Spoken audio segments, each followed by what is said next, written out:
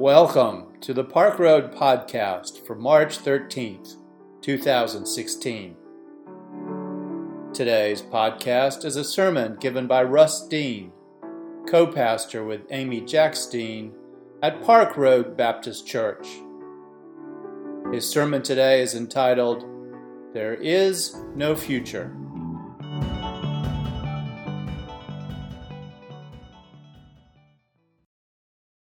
Ride of Paul Revere, his now famous horseback warning that the British are coming. And there are those eerie rides of the headless horseman who gallop through Sleepy Hollow every night in search of the head that he lost in a revolutionary battle.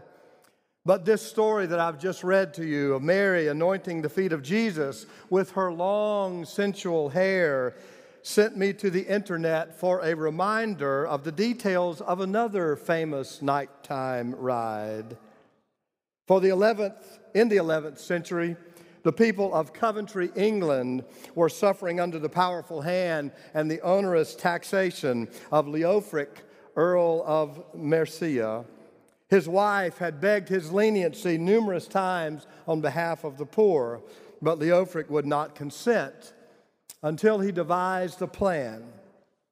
Now, his plan makes you realize that men in power have not just recently had trouble keeping their minds on governing their people. In this plan, Leofric agreed to reduce the heavy tax burden on his people if his Anglo-Saxon noblewoman would just agree to ride her horse through the town one night, completely naked. Well, she consented. So the people of the town were instructed to close up their windows to give the good lady her privacy as she rode. And all agreed, you can be sure, except for Leofric and one local tailor who bored a hole in the shutters of one of his windows so he could get a good peep. And peep he did, but it was his last, according to the legend, because when he looked on the woman passing by in the street, he was struck blind. And Peeping Tom has been infamous ever since. Now, what also is too often forgotten about this story is this beautiful woman's motivation. She rode the street on that steed, clad only in her long flowing hair, not to be provocative or tawdry. She had made herself completely vulnerable that night on behalf of the poor in her town. Her name, Godifu, means gift of God. It isn't interesting, maybe a Freudian irony, that her name, as we have come to know it, Lady Godiva, connotes only our tantalizing preoccupation with sensuality or self-indulgent satisfaction. She, in her compassion, was Godifu, a gift of God. We have made her just a lure of seductive pleasure. In a similar way, I told you the sermon kind of meandered. In a similar way, with the story of Mary anointing the feet of Jesus, it has been too tempting over the centuries to think of her only think of the sensual nature of her act, and perhaps to cast aspersions for her overt sexuality. Many who have speculated about her past also question her posture in the story I just read to you. Some have found it important to associate this Mary with the image of a prostitute, though it is not at all clear that is a fair identification. All four Gospels tell this story in some form. In Luke's story, she is an unnamed woman, though he says she had lived a sinful life. Apparently, Pope Gregory the Great once identified Mary Magdalene as being a repentant prostitute, and ever since, she, Mary Magdalene, and the unnamed woman of Luke's story, and Mary of Bethany of the story I've just read to you, those three have become a kind of composite Mary, inappropriately identified with a past life of ill repute. The Mary in John's story bathed Jesus' feet with a luxurious perfume and wiped them with her hair. You may be familiar with the Hebrew euphemism regarding quote-unquote feet. For example, when Naomi bids her daughter-in-law Ruth to go to the rich young Boaz to uncover his feet and to do what seems appropriate, you can be sure that he did not ask Ruth for a toe massage that night, though the Hebrew writer could not say it so explicitly. Now, there is no reputable suggestion of a similar association between feet and the genitals in the Greek language as there is in the Hebrew language. But Mary's act of bathing Jesus' feet with her hair would have drawn attention, to be sure. Women in this culture were not to touch a man publicly, and letting down her hair was not something to be done except for the eyes of her husband.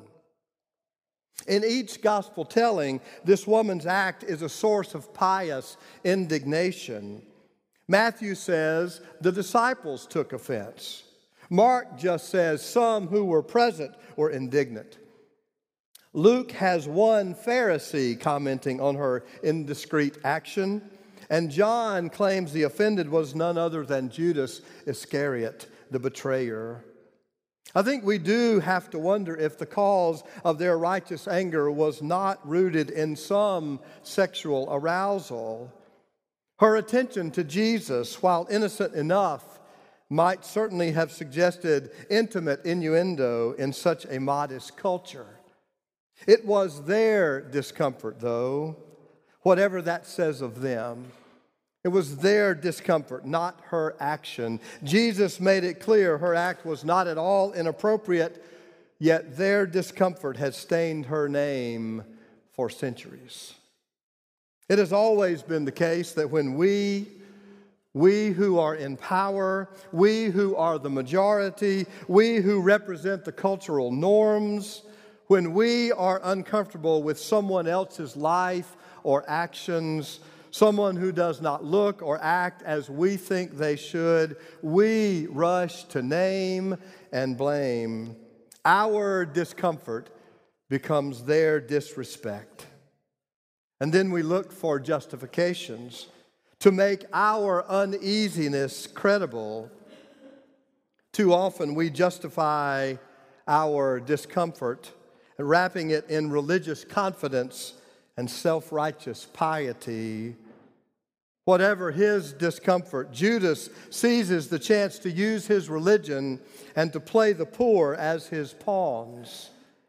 The gospel writer dismisses Judas's concern for the poor, so it is ironic that Jesus' comment that follows has been so frequently abused for that very same purpose, that is, to dismiss the poor.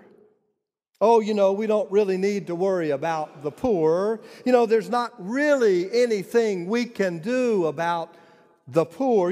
Jesus said, the poor will always be with us. Poverty is just inevitable. They really can't be our concern. But Jesus says there is something we can do for the poor.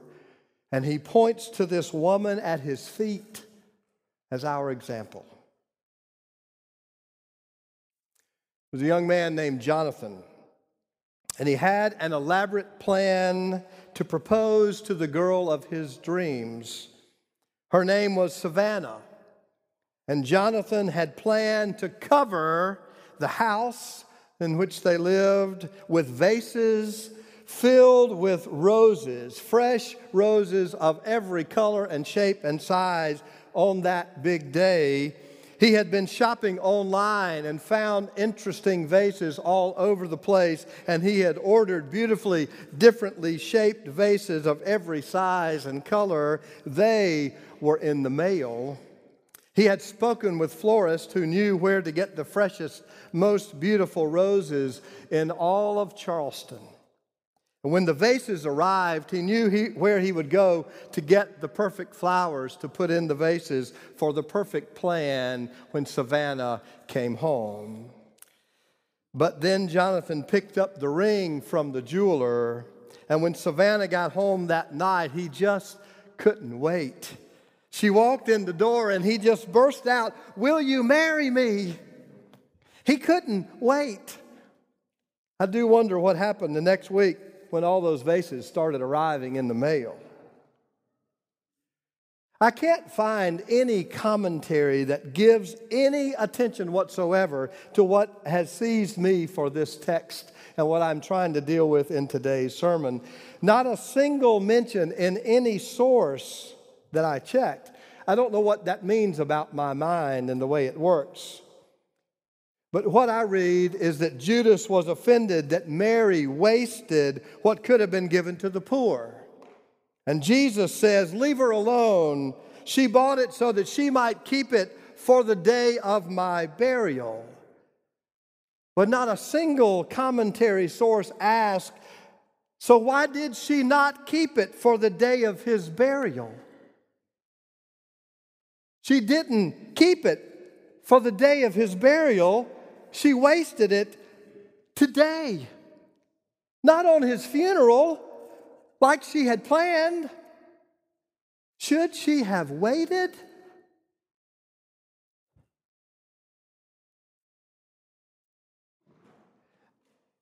I practiced this story about 7 times before I came here, but you know what's coming. My friend Dr. Bill Hull was dying of Lou Gehrig's disease. His body was wasting away. He was already wheelchair bound, and his speech was about to go. The only person that could understand Bill at this point in his life was his grandson, who spent 24 hours a day giving him care. We did not know how long Bill had left. I was in touch with a friend in Birmingham, but I had been inspired by an example set for me by Ken Godwin, who's a member of this church. So before the time came, I drove to Birmingham when I knew I could still speak to Bill Hull. And I could still tell him thank you. I wanted to go when I could have one last conversation with my friend Bill Hull. And I will never, ever regret the 12 hours I spent in the car driving to and from Birmingham, even though I got back in the car about 2 months later and drove down for his funeral. Should I have waited? What about you? Is there someone that you need to love? Someone that you need to forgive?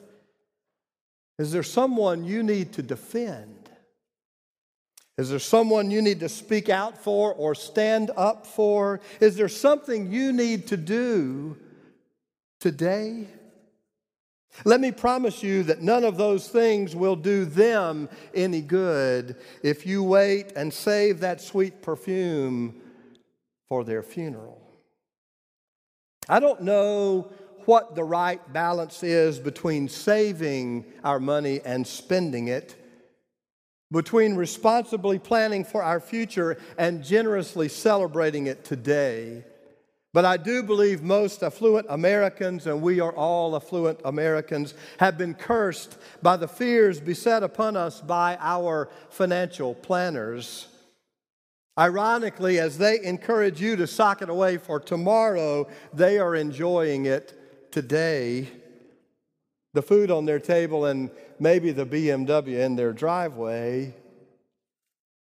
Wouldn't our children rather have memories and experiences, the kind of time with their parents that makes a difference in creating character and instilling in them our values and a love of life?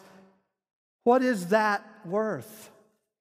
Wouldn't most children rather have that than just a little more money when mom and dad are dead and gone? What is the real inheritance we hope to leave them? We often talk about spending too much about our consumer culture and our conspicuous consumption, and all that is true. But at the very same time, it is true that we do not spend enough on what matters. And there are some things worth being downright wasteful about. Lavish celebrations of the goodness of life matter. Mary did not wait. She could not wait. She did not want her lavish gift to come too late. She too was a gift of God. And her vulnerable act became not an anointing for burial, but a declaration of love, her affirmation of who Jesus was and what he meant to her today. The religion of my childhood said faith is almost all about the future. You know, today is just a chance to get ready for tomorrow. But I believe Jesus tells us exactly the opposite.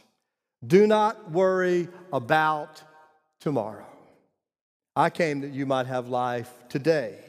Because when faith becomes love in practice, there is no future. Who needs you to be a gift of God today? May it be so. Amen.